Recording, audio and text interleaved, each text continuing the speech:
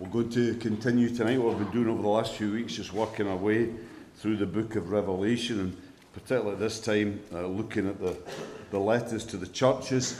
And tonight the focus is on the letter to the church in Thyatira. So I'm going to read this now from Revelation chapter 2 and from verse 18.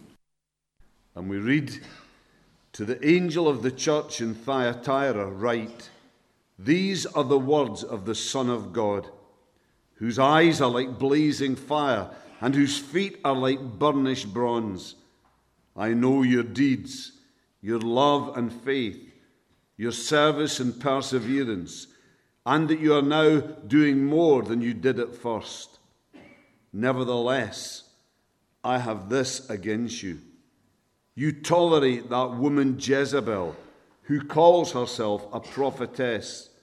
By her teaching, she misleads my servants into sexual immorality and the eating of food sacrificed to idols.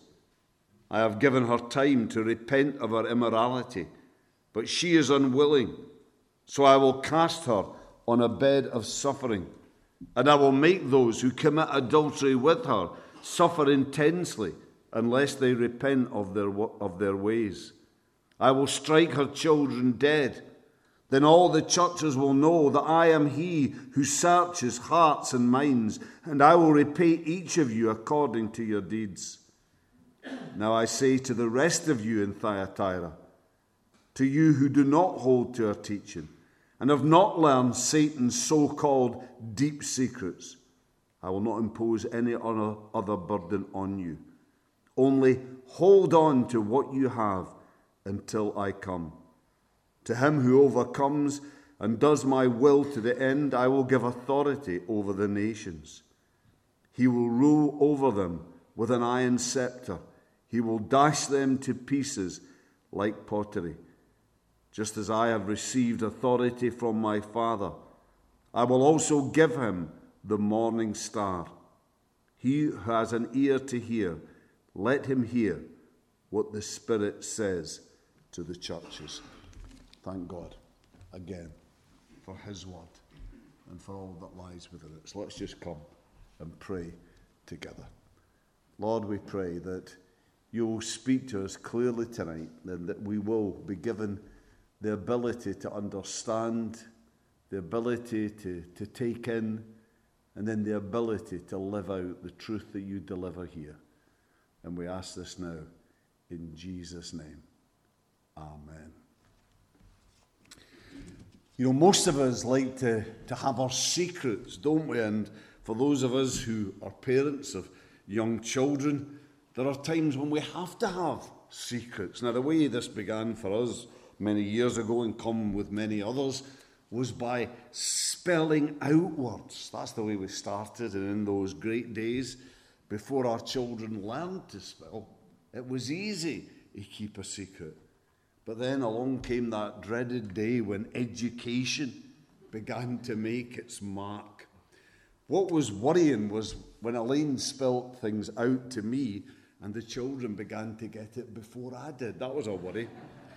So what I then decided to do, I felt I had to get a wee different level of complexity going on. What I decided to move on to, much to Elaine's exasperation, I have to say, was a kind of self-invented association technique, where I would say something often very remotely connected with the secret, with the information I was trying to get across, maybe just even a kind of similar sounding word, and then with the help of a whole load of gestures, grimaces, groans and grunts, I would kind of try to get Elaine to click on to what I was trying to say. And looking back, I have to say it was not a pretty sight, I'm sure.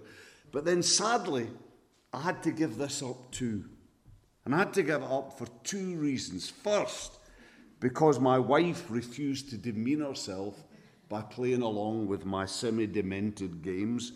And second, because the children began to again get onto things quicker than either Elaine or I. They knew, you see, that there was a connection between what I was saying, and that as soon as they got to that, they would have the secret.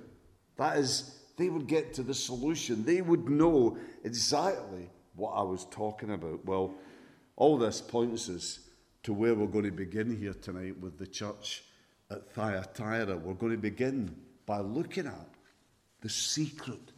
And by that, what I mean is the statement made in this passage, the understanding of which really acts as a key that opens up the rest of these verses for us. And it's found here in verse 18, in John's words, that are part of his description of his initial vision of the Lord Jesus in Revelation chapter 1. But here he says, "These are the words of the Son of God, whose eyes are like blazing fire, and whose feet are like burnished bronze."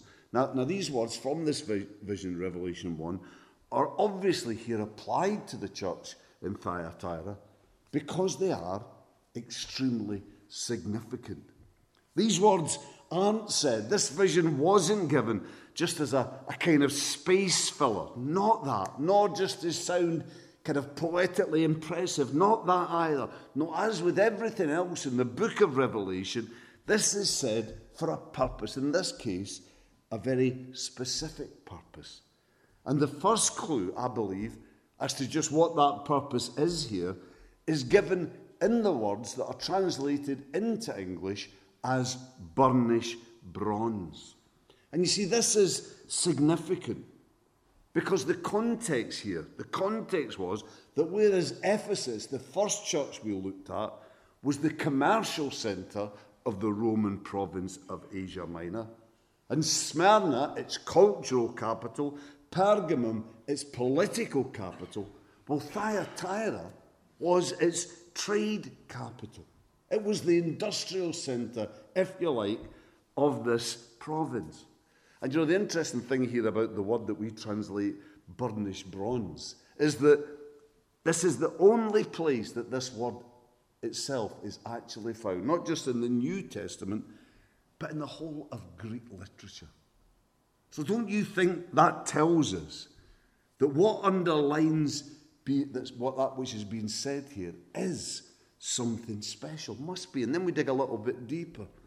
And we find that among all the different trades in Thyatira, that there was a guild of coppersmiths who were famous throughout the region, throughout the known world, for having developed a very sophisticated technique for making a particularly fine kind of brass. Well, you see, when we take that into account, along with the other detail that we find in this vision, with the Son of God also having eyes like flashing fire, well, what does that suggest? What does that say to us?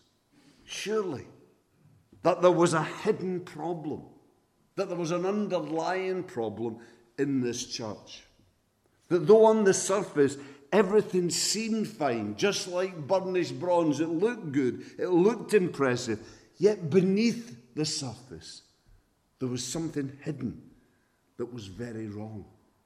There was an hypocrisy, a double-mindedness of some kind that Christ, the all-seeing Christ, knew all about, and unless it was dealt with, threatened the future of this church, or at least, as we see, of a sizable portion of the church. However, the church need not give up, though, for there is hope. There is hope. For Christ is their protector and defender, and he is the one whose feet are clothed in armour, in burnished bronze, whose foundations then are secure. The one who will not be moved no matter what is hurled against him, and neither will his people. They need not be moved, provided their foundation in turn is truly in him. That's the secret then. That's the key that's given here in this description of Christ, I believe, helps us to understand more clearly the rest of what the Lord goes on to say here to his people. So let's move on just to dig into this, to look moving on at just what this passage then has to say about the situation. That's the situation of the church at Thyatira. And the situation is that spiritually there was so much that was good about this church. For it is a church where there is faith towards God, where there is a heart filled with a desire to love and to serve men, and where there is a spirit of endurance, a spirit of perseverance in the face of all the obstacles that are being placed in their way by the world. And this is a church that in many ways has continued to grow in Christ since its birth. It hasn't stood still. It hasn't gone back. All this is said, I think, about this church in verse 19. Jesus says, I know your deeds, your love and faith, your service and perseverance, and that you are doing more than you did at first. And yet, despite this, as we glance just a little bit further on, we see that there is something wrong, seriously wrong with this church. So what is it then? What can be so wrong about what is obviously a good church? So wrong that it brings such strong words of judgment and condemnation from the Lord Jesus Christ. Well, what I would suggest to you is that I believe the roots of their problem here lay again in the physical situation of Thyatira. Remember what we said just a few moments ago, that this was the trade centre of all of Asia. It's not just a claim we pluck out of anywhere. There's archaeological evidence of this. There's various inscriptions, plaques that have been found in that area advertising all sorts of different trades. And all this is underlined to some extent by the biblical evidence. For example, in Acts 16:14, we find that Lydia, a dealer in what was the ultra-expensive purple cloth in Philippi, we find that she came from Thyatira, that basically that she was the representative there in Philippi of the purple cloth company of Thyatira. But you see, if you take this alongside what we looked at, touched on earlier, that the feet like burnished bronze were in all probability an allusion to the most specialised trade of all in this city. If we take all this on board, then I believe we're almost driven to the conclusion that in some way the problems of Thyatira lay in the trades of Thyatira, in the different guilds of butchers, bakers, candlestick makers, and on, in the almost innumerable guilds that existed in that city and that were its real centre of power.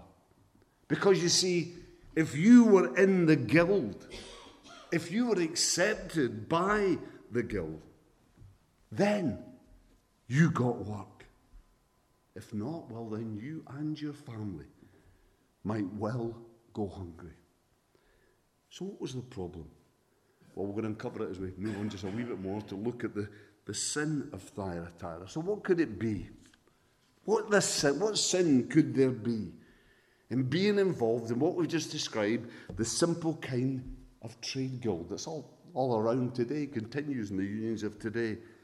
Well, quite simply, it's this. In that after a trade guild had conducted their business, usually in a pagan temple, that was the kind of town hall of their time, they then typically would finish this by participating in idol worship. And they then sat down to a meal where meat from an animal that had in their presence been sacrificed to idols was eaten. And following this, sexual immorality involving temple prostitutes was common. So you see, this put the Christians there in a very difficult position, because these things seem to be totally against their Christian faith, seem to be totally incompatible with a relationship with a holy God. And yet, if they didn't in some way join in, their whole livelihood, the future of their family could be at risk. They were in a dilemma where loyalty to Jesus Christ, being a true disciple, seemed to be demanding one thing, but where comfort, prosperity, popularity, getting on, being accepted, required a very different response. And then into this, along comes a woman. Someone obviously with a commanding personality, with a forceful teaching style, who said to them, listen here. You don't have to make a choice. You don't have to be a fanatic. No, rather what you need to do is you need to learn that if you're truly in the Spirit, that is, if you are truly spiritually mature, well then, what you do with your body, where you go, what you see, what you hear, what you eat, etc., then all these things don't really matter. Not if you are truly spiritually strong. Because you see, if that's the case, then you can do whatever you want. You can, as it says here, explore Satan's deep secrets. You can do your worst, and you will not come to one scrap of spiritual harm.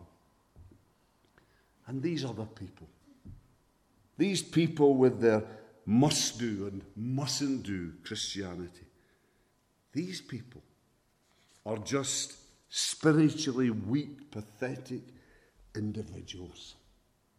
Pay them no mind. Now here, this woman is called Jezebel. She's given that name because she's very much seen as following in the line, in the tradition of the original Old Testament Jezebel.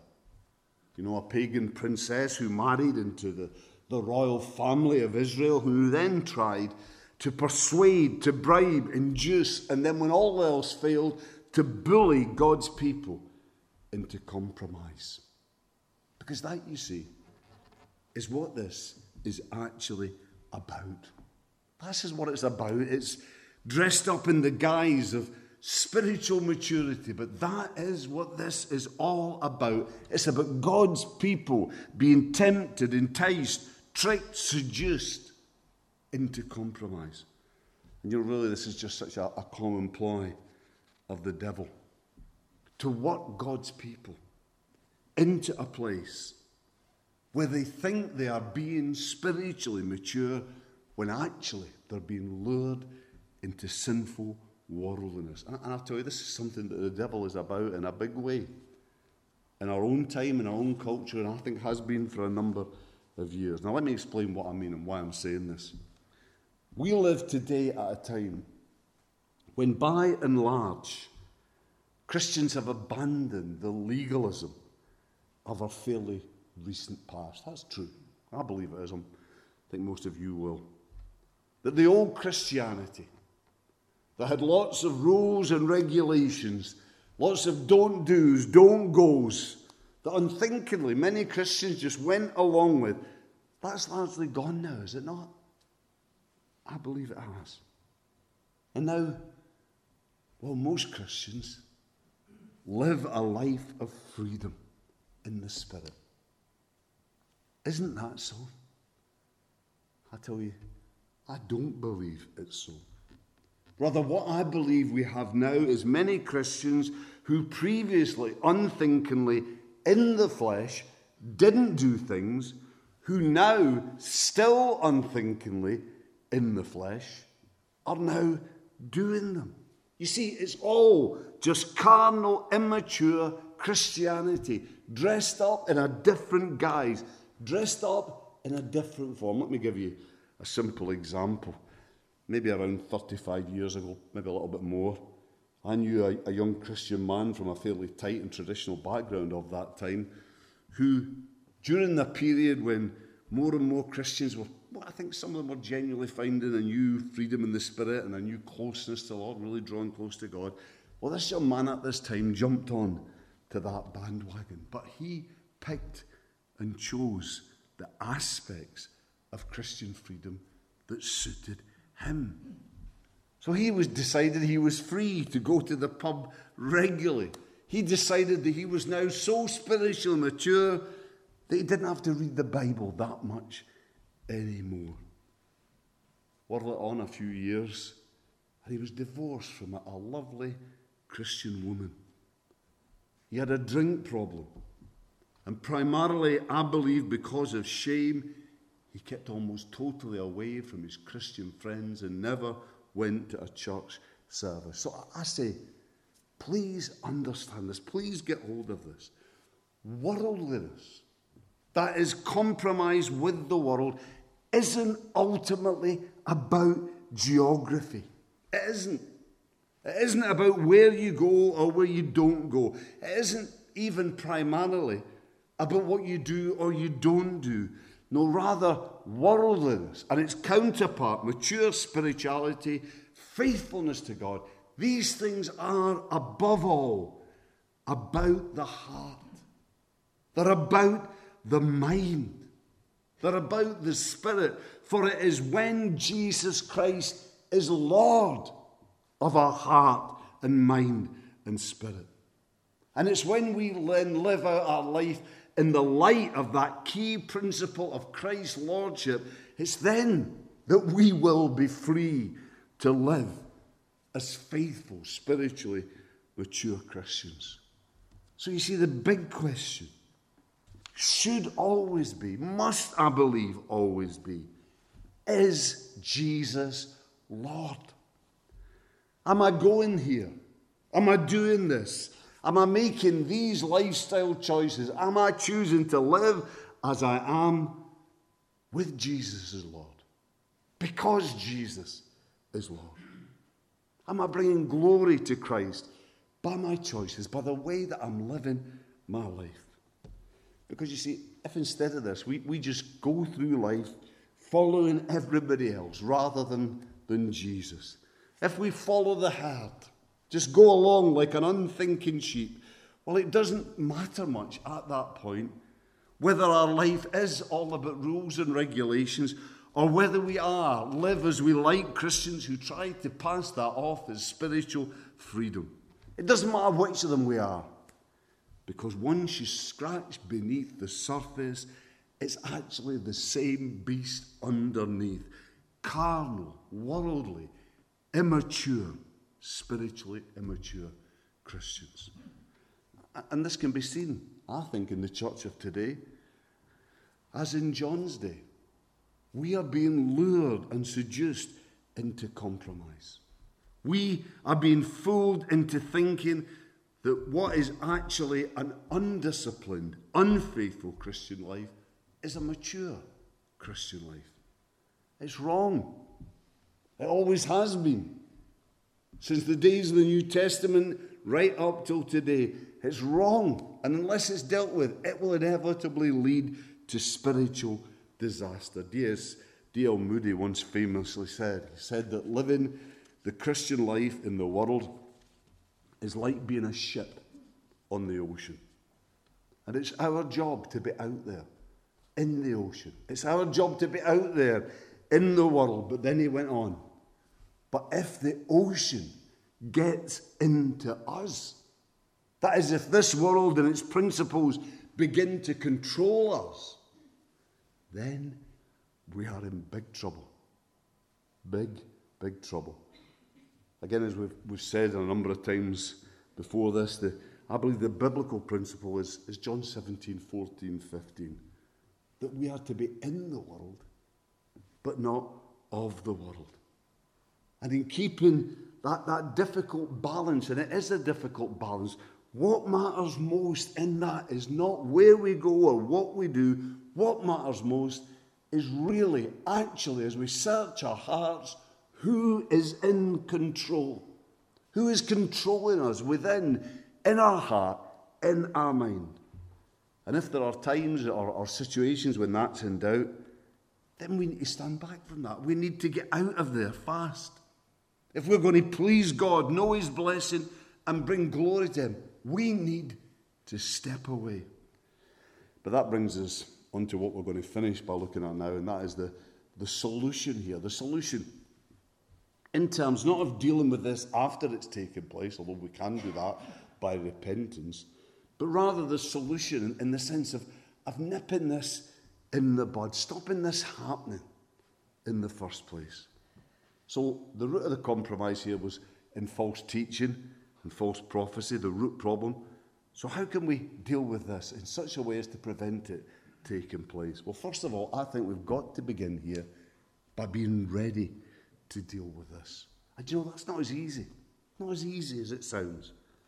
Because today, as in the first century, we live now in a time, we're set in a society when concepts like tolerance and flexibility are now much more admired than other concepts like principles and absolutes. People don't like them.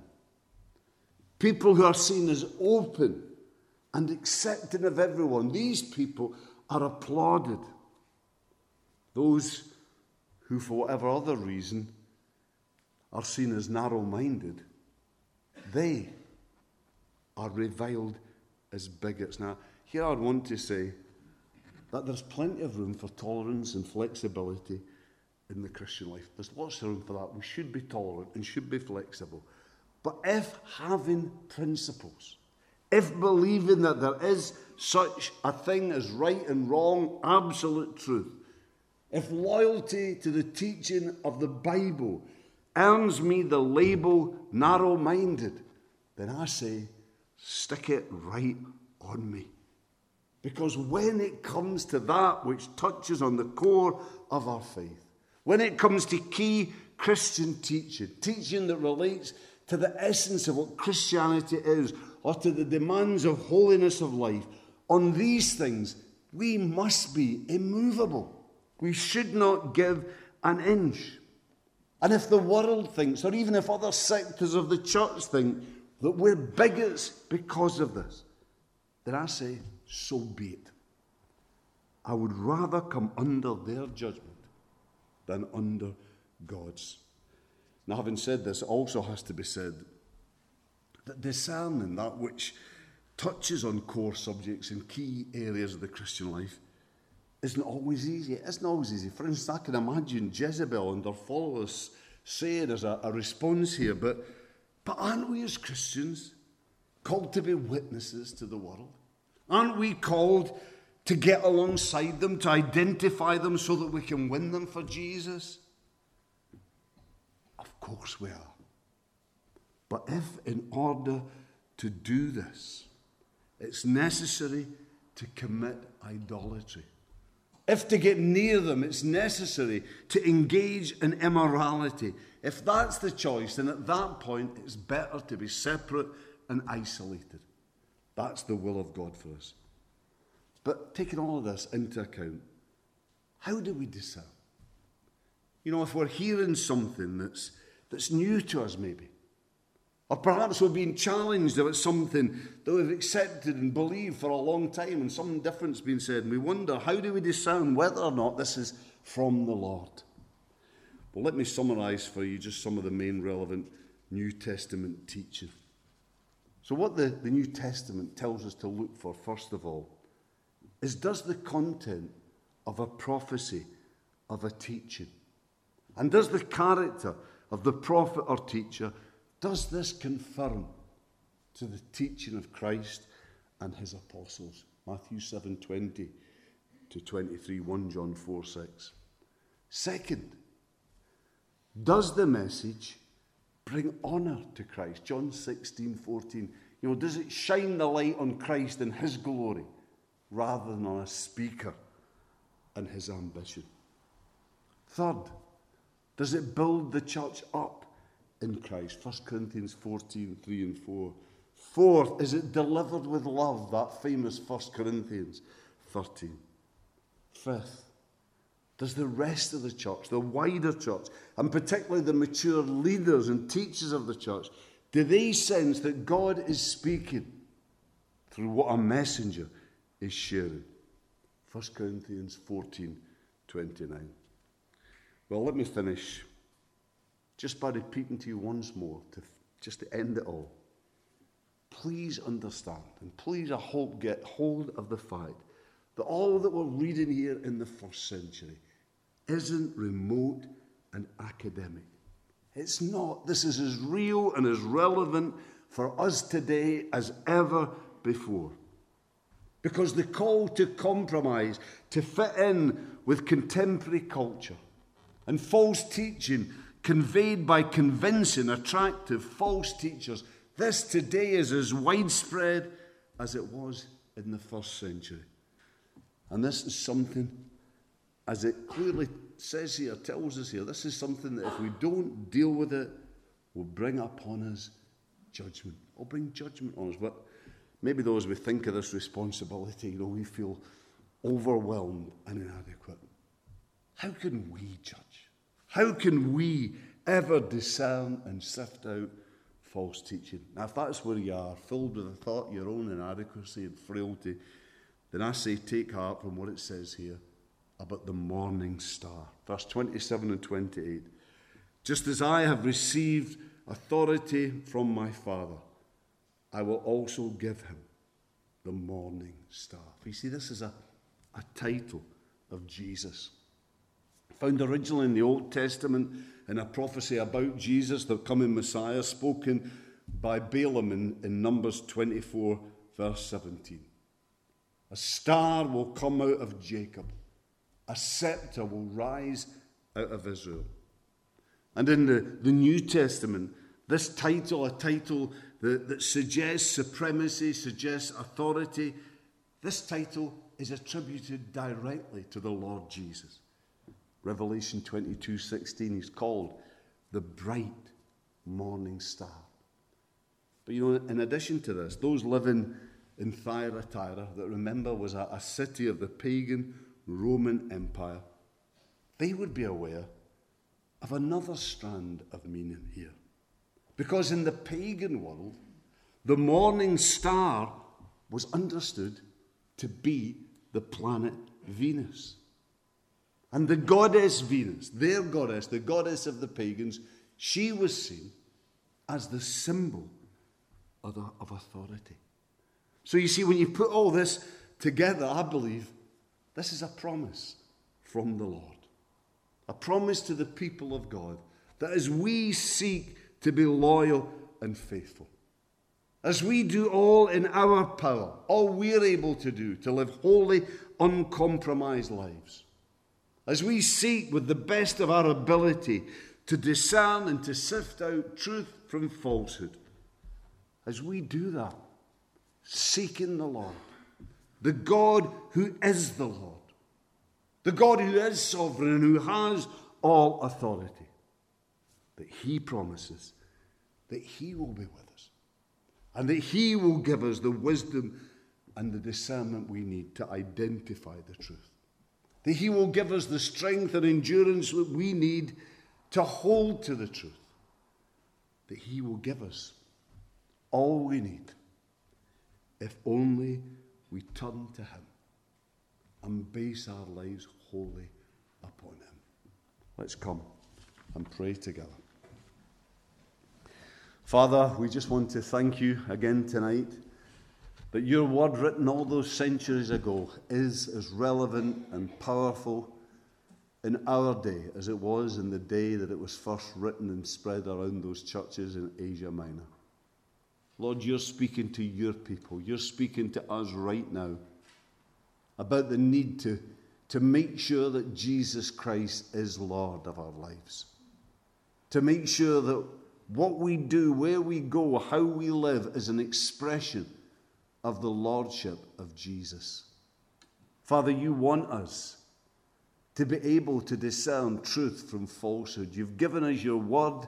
You've given us the Holy Spirit. You promise to lead and to guide us, help us to go forward, trusting in you. Lord, bless your people. Lead us more and more into your will, that we might be a people who bring glory to you. This we pray in Jesus' name. Amen.